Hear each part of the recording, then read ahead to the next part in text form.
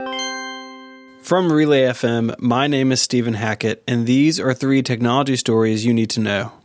MoviePass is making changes to its theater ticket subscription service. Customers can now use the service to see a movie only a single time. If they wish to rescreen a movie, they have to buy a ticket the old-fashioned way. This comes after MoviePass added a new plan to its offerings earlier this week. In addition to the $10 a month plan that supplies you with 1 movie per day at any participating theater, you can now pay $29.99 for a 3-month plan that limits you to just 4 movies a month, but comes bundled with a free trial of iHeartRadio's all-access on-demand streaming package. CNET is reporting that Apple is building a wireless headset for both AR and VR to debut in 2020. According to the website source, the headset includes an 8K display for each eye without the need to tether the headset to an iPhone or computer.